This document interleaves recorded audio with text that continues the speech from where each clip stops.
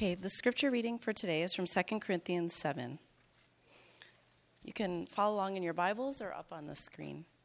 Since we have these promises, beloved, let us cleanse ourselves from every defilement of body and spirit, bringing holiness to completion in the fear of God. Make room in your hearts for us. We have wronged no one. We have corrupted no one. We have taken advantage of no one. I do not say this to condemn you, for I said before that you are in our hearts, to die together and to live together. I am acting with great boldness toward you. I have great pride in you. I am filled with comfort. In all our affliction, I am overflowing with joy. For even when we came into Macedonia, our bodies had no rest, but we were afflicted at every turn, fighting without and fear within. But God, who comforts the downcast, comforted us by the coming of Titus, and not only by his coming, but also by the comfort with which he was comforted by you, as he told us of your longing, your mourning, your zeal for me, so that I rejoiced still more. For even if I made you grieve with my letter, I do not regret it, though I did regret it, for I see that that letter grieved you, though only for a while. As it is, I rejoice, not because you were grieved, but because you were grieved into repenting. For you felt a godly grief, so that you suffered no loss through us. For godly grief produces a repentance that leads to salvation without regret, whereas worldly grief produces death. For see what earnestness this godly grief has produced in you, but also what eagerness to clear yourselves, what indignation, what fear, what longing, what zeal, what vengeance. At every point, you have proved yourselves innocent in the matter. So although I wrote to you, it was not for the sake of the one who did the wrong, nor for the sake of the one who suffered the wrong, but in order that your earnestness for us might be revealed to you in the sight of God. Therefore, we are comforted. And besides our own comfort, we rejoice still more at the joy of Titus, because his spirit has been refreshed by you all. For whatever boast I made to him about you, I was not put to shame. But just as everything we said to you was true, so also our boasting before Titus has proved true. And his affection for you is even greater, as he remembers the obedience of you all, how you received him with fear and trembling. I rejoice, because I have complete confidence in you. This is God's word.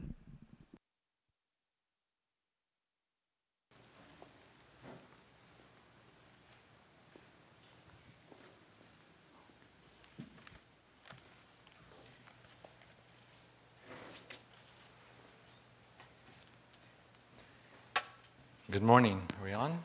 Good. If you're visiting with us here this morning, you'll notice we're going through a series, and we're in the middle of 2 Corinthians.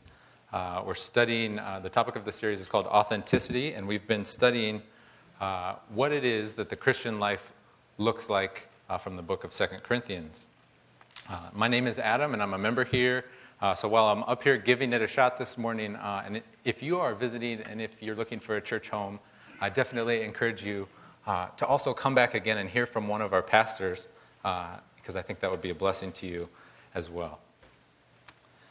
But before we open up God's Word this morning, would you please bow your heads and pray with me? Father in heaven, we thank you so much for who you are. We thank you for calling us and inviting us here to hear and to receive your life-giving and your true word this morning. We pray this morning for the preaching of your word here and around the world. And we pray that it would glorify you, that it would declare the unmatched goodness of the Lord Jesus Christ and the hope that he offers that is unlike anything else. We do also pray for our children here and in the children's church this morning and wherever they might be. We pray for those teaching them, and we ask that your word would be a source of truth to them as it is also to us. So we're also grateful that we know you hear our prayers in Jesus' name. Amen. Have you ever received an unwanted, miserable assignment? Maybe this came from a boss or a teacher, maybe a parent or a client. You knew that taking on this project was going to be miserable. It was going to be hard work. It probably wouldn't go well. It was likely to become embarrassing. You might become a laughingstock, possibly treated poorly, and maybe it was even going to become dangerous at some point. Such things happen to us at some point, but try complaining to Titus. As we open 2 Corinthians 7, let me just give you a quick summary of what's been going on with Paul and Titus. Titus is, of course, Paul's younger co-laborer, and they were together in Turkey. Paul writes what is called a severe letter in order to correct the church in Corinth, which is in Greece, where some people had been opposing Paul's teaching. And then Paul sends Titus from Turkey to Greece with the severe letter in hand. And so Titus has to make this long, dangerous journey, only to arrive in Corinth, where he doesn't know anyone, and where I guess he finally expects to arrive, not knowing how it's going to go. He probably expects to arrive, and it's something like, hey, I'm Titus, Paul's friend. Yeah, the Paul that you oppose. By the way, here's a severe letter from Paul. In the meantime, do you have anything I can eat or anywhere I can stay? I'm pretty tired from my long journey. Can you imagine how Titus must have felt with this assignment? Paul had previously been in Corinth himself trying to deal with this issue, and it had lingered and continued, which is why Titus had to go back. So if Paul couldn't solve the issue himself in person, Titus probably had doubts whether or not he could solve it. Here, as we look at 2 Corinthians 7, Paul resumes his account of this whole ordeal. He starts commending the Corinthian church, who, surprisingly, against all odds, have positively responded to this letter of correction that Titus brought. And so today, I want to look at this unlikely repentance from the Corinthian church because it provides the Apostle Paul, who is currently suffering in many things, with a great source of joy and comfort. And so as we continue and look at this series of authentic Christianity from 2 Corinthians, what I want to identify and explore today from this section of Paul's letter is to notice three stated characteristics of God's people, characteristics which are very much unlike the outside world. So the first one is that Paul encourages them to practice selfless relationships. The second is Paul celebrates their sincere repentance. And the third is that Paul describes his own substantiated rejoicing. That's a mouthful, but we'll get to it. And as we get started, I want to be sure to say and identify that while we're talking about God's people being unlike the world, this is not at all to say or to claim that we're better than everyone else. It's not at all to pat ourselves on the back as if we're so good. But instead, this study is meant as a recognition of how different and how wonderful and how entirely good are God's ways compared to anything else in the world. He alone is the source of goodness, which we endeavor to reflect. So the first observation is that Paul encourages the church in Corinth to embrace selfless relationships. In our culture, we're used to keeping a comfortable and safe distance from people. We carefully manage what people know about us, what they see us do. Why? So that they'll think well of us, so that we're not inconvenienced by them. And this can be a very strange and lonely thing when people come into our culture, particularly Southern California, from other countries, from other cultures. And so I want to ask, are we aware of this? Do we even notice ourselves doing this as we so closely manage what people think of us? We turn our computers and our phones in a direction where no one can see them. We avoid our bosses or phone calls when we don't want to be accessible. We roll up our windows. We change lanes. We change directions to avoid people who are asking for money. We find and search for desirable houses and neighborhoods which are built to give us privacy so that we can do what we do without people noticing. But this passage starts with a totally contrary idea. Paul says, make room in your hearts for us. For we have wronged no one. We have corrupted no one. We have taken advantage of no one.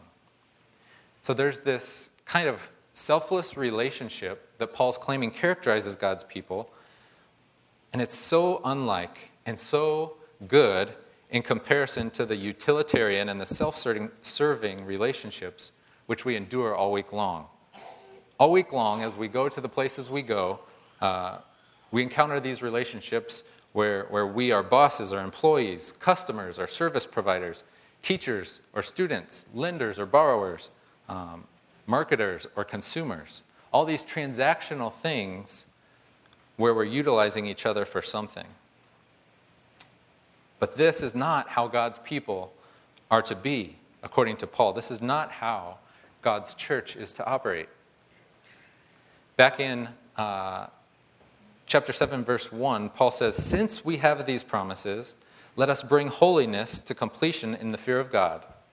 The idea here is that because we are God's people, because we have received Christ, we ought to now live much differently. He goes on to say, you are in our hearts to die together and to live together. And Paul doesn't mean this in a weird cultish sense where we live all together in a compound, but he means being joined together in sincere, committed, selfless, not flaky relationships. This past spring, I coached a Little League baseball team for the first time. It was a great experience. We connected with kids and families. We built many great friendships.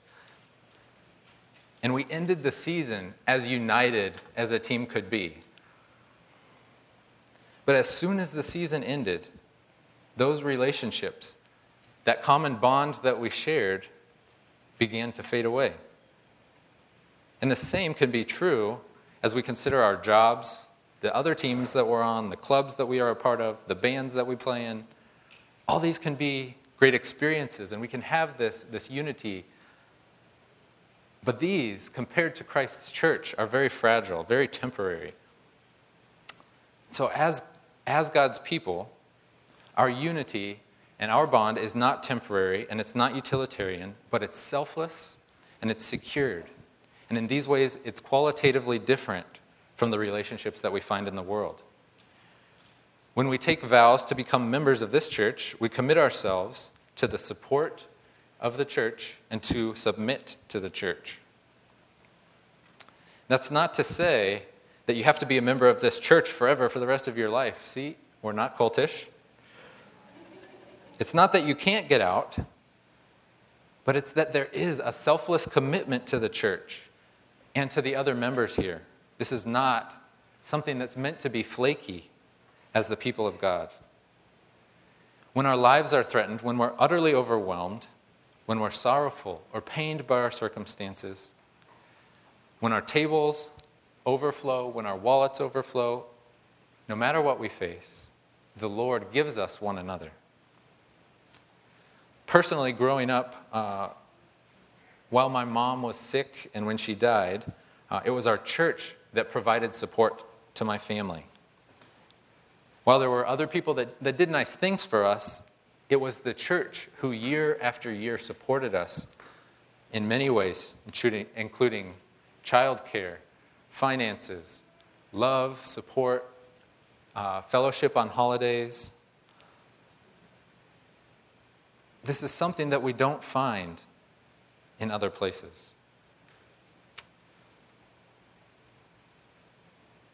And it's so much better. It's so refreshing.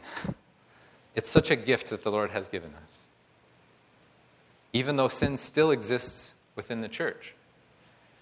Maybe if you followed the news, it was excruciating this week to hear of reports of prominent pastors abusing power and attempting to cover up their wrongs. And this should be the last place where it happens. The church, should be the last place that happens. And it shakes us up precisely because it's so contrary to the nature of the church, being Christ's people who he gave himself for and who he's given us one another for, and we ought to give our lives for one another. Personally, I'm very thankful for the pastors here at this church who don't come with attitudes of saying, I'm the boss, I'm in charge here, but who I believe, like Paul and Jesus, have given themselves frequently and sacrificially to serve the church. Shepherds who've done no wrong, not corrupted, not taken advantage, like Paul says, but who seek to give their lives for the flock. And I desperately wish that this was more common. I wish it was more frequent and consistent in my own life. And so as a church, I just remind us to keep praying and encouraging our own pastors and our own leaders and volunteers as they seek selfless relationships here in our church. Secondly, the second characteristic I want to point out is that Paul celebrates the Corinthians' sincere repentance. So as he goes on and keeps talking, he says that he recognizes that when the severe letter he sent with Titus, when he sent it, it probably caused grief. But he takes time and he takes the care to assure the Corinthians yet again that the point was not to shame them or simply to reprimand them, but it was to encourage them to recognize their wrongdoing and to repent, which was ultimately for their own good. He says in chapter 7, verses 9 and following, "As it is, I rejoice not because you were grieved, but because you were grieved into repenting. For you felt a godly grief, so that you suffered no loss through us. For godly grief produces a repentance that leads to salvation without regret, whereas worldly grief produces death." And so from that, I want to make 3 quick observations of how Paul describes repentance. If we were to ask the question, what does repentance look like? There's 3 things I'd like to point out real quick about repentance. The first is that there is some aspect of grief that it brings. None of us like to be corrected or told that we're wrong. When it happens, there's some kind of weight that hits us. There's a shot to our pride. It doesn't matter if it's just that we need to brush our teeth or we need to show up to class or work on time, things we know we need to do. Or it could be something that we did that was morally wrong, something that hurt people. Whether it's wrong or whether it's just something good that we ought to do, it bothers us and we don't like to be corrected. When we are corrected, it brings out the threat of pride, fear, embarrassment. We're confronted with self-interest and how we handle different relationships. Are we seeking personal advantages? Are we willing to submit ourselves to others? But we have to recognize when that happens. We have to get past those initial feelings. We have to get past that initial impulse to resist and to resent being corrected. Like Paul commends the Corinthians for, we ought to humbly seek what's right and maintain unity as best as we can, rather than respond by taking offense right away. A second observation about repentance that Paul's talking about here is that it's not merely regret, but it is turning away from sin and toward God. And as a parent, I'm constantly trying to teach my children this.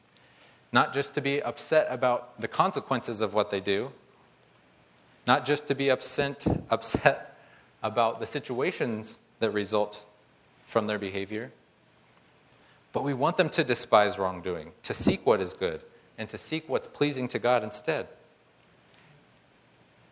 We don't just want to regret our disobedience, that it results in various injuries or punishments, but we as believers need to recognize what we do is wrong and to strive for God-glorifying obedience.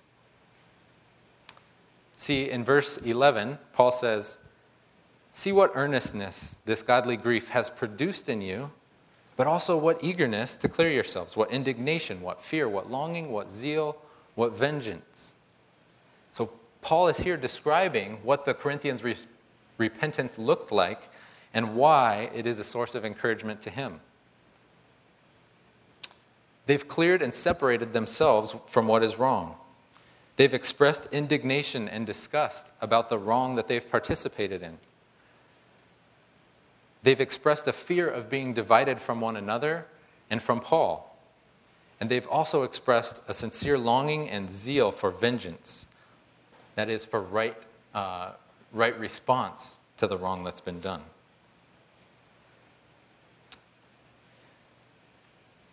In Revelation chapter 18, verse 15, there's this scene that when Christ returns, he abolishes all forms of slavery, all forms of trafficking. But when that happens, the traders of the slaves simply lament their loss of their product, the loss of their profits. They don't have a concern for what they did and how it was an affront to God's holy ways. And we're used to seeing this response all the time. When some leader is accused of a wrongdoing, rather than being upfront and apologizing and admitting it, publicly they'll dance around issues, whether that's legally or rhetorically, just to minimize the consequences that they might face or to manage their PR issues. But this is totally different from what we see with John Newton. Contrast the slave traders in Revelation 18 with the hymn writer John Newton, who wrote many wonderful hymns, including Amazing Grace, who John Newton, upon becoming a Christian, abandoned the slave trade. And later, he admitted and he confessed that he was humiliated by his former participation in the slave trade. And he later devoted himself, his time, and his energy to speak out against it and to fight it. So while we might just respond with regret, Christ calls us, and Paul encourages us to respond in true repentance where we turn away from our sin and toward God. And the third thing I want to point out about this repentance and how it looks is that repentance results in salvation without regret, is what Paul says. True repentance is not mere regret, and it's not something we will regret, according to Paul. On the other hand, God's word, Paul's words, warn us of worldly grief without repentance, which produces death. And so we know that it's only through repentance, it's only through turning to God that we are delivered from the curse of death, and we find the kind of substantiated joy that Paul goes on to describe. So the third characteristic for us to look at about authentic Christian life as God's people is the substantiated rejoicing that Paul finds. And that's a mouthful. Substantiated rejoicing. What do I mean by that? It's that our rejoicing has legitimate reasons. Even while we suffer, we can rejoice legitimately, knowing that our grief will be overcome. And that Paul specifically sees that his labors are not in vain as he sees the repentance of others. Remember that as Paul writes, he's undergoing a number of adversities, which he listed back in chapter 6, which we looked at last week. There were 9 things we noticed: afflictions, hardships, calamities, riots, beatings, imprisonments, labors, sleepless nights, hunger. All these things are going on in Paul's life as he waits for this response from the Corinthians and as he waits for Titus' return. And so when Titus returns, bringing this good report, Paul says, I am filled with comfort. In all of our afflictions, I'm overcoming with joy. I'm overflowing with joy. For even as we came into Macedonia and our bodies had no rest, we were afflicted at every turn, fighting without and fear within. And so as Paul waits on this response from Corinth, he waits for Titus to return. He's in the midst of these severe challenges. Some of these, like riots, beatings, imprisonments, are beyond what most of us in this room will ever endure. At the same time, many of these things that Paul faces are the same kinds of things that we face every day. Various hardships, calamities, labors, sleepless nights, and hunger. And in the midst of all these things, Paul finds strength, and he finds even joy to carry on, to continue trusting and following, serving Christ, and putting himself forward to undergo even more suffering as he serves. So where does he find this strength and this joy? As I said before, it's from his observation of the unlikely repentance of the Corinthians. How can this be? You see, Titus and the Corinthians were not Jewish. I want to look closely, do a real quick study of what Paul is saying here as he compares godly grief and worldly grief. Titus and the Corinthians were not Jewish, so they would have likely read the Bible, the Old Testament, in a Greek version. And so when Paul talks about worldly grief and godly grief, he's using imagery from the Greek version of the Old Testament. He's using familiar words. And what Paul is describing as he's comparing these griefs is he's alluding to the kind of grief that we all face as a result of Adam and Eve's sin. It's the grief that came, it's stated the same word is stated 3 times in Genesis 3 after Adam and Eve sin, and after they're getting the curses of their disobedience from God. God says, "Cursed is the ground because of you. In pain, grief, you shall eat of it all day long, all the days of your life." And so all the days of their life, Adam and Eve and all of their offspring, that's us, are going to be toiling after our daily sustenance in our labors. And it's the same grief that Noah's father named him after in Genesis 5. Noah was named after the desire to have these griefs and these toils finally alleviated. His father named him saying, "This is the one who's going to alleviate our griefs." And so there's this hope in the Old Testament that eventually there's going to be an alleviation of the griefs and the troubles of this world, of the life that we face. It's the same grief that Isaiah later tells us Israel experiences after they rebel against God and are sent into exile. This grief, it's the difficulty, the toil, and the pain of life that comes in a sin-cursed world. It builds and it builds on our hearts and our lives. It feels crushing, and it's the grief that comes to all of us at times. Whether you work in construction, with children, with computers, with customers or patients, we can always count on things going wrong. We always have troubles, toils. And it's the weight of this work, this trouble, that bring us anxiety and burdens that need to be alleviated. And the world doesn't offer us any real solution to this. So how can Paul and Titus rejoice? It's because the same word is promised to be alleviated elsewhere in Isaiah. Isaiah promises that on the great day of the Lord, when Christ returns, everlasting joy will be on their heads. They shall obtain gladness and joy, and this sorrow and grief and all sighing will flee away. It's the same idea that's being presented in Revelation 7, that hunger and thirst will be wiped away with every tear. When Christ returns and brings a new heaven and a new earth, which are free of the consequences of sin. And it's this one true and final victory over grief that's only found in Jesus Christ. Grief came as a consequence for sin, but for those who look to Jesus Christ in faith and repentance, He's entered the world, as we sang earlier. He's entered the world and provided us with a hope and a salvation from His blood. He promises to be our victory. And even now, while the grief persists, He is our comfort and our joy. Without Christ, grief will only produce death.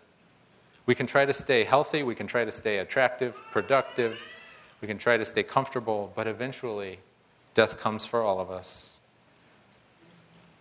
And friends, the world does not have a hope like this. It doesn't offer us any ultimate triumph over the grief and the trouble that we see so commonly in the world. There's nothing outside of Jesus Christ to suggest that one day goodness, joy, and gladness will finally triumph. And in our society, we don't deal with the fragility and the troubles of this life. We remove from plain sight the poverty, the elderly, the sick. We don't want to deal with it. We don't often talk openly about our troubles with one another. We ignore it or we gossip. So we put these things out of sight and out of mind. But they're there. They're there in the world. They're there in each of our lives. In a previous job, I spent years traveling to developing countries around the world to see some of the worst human conditions that children grow up in.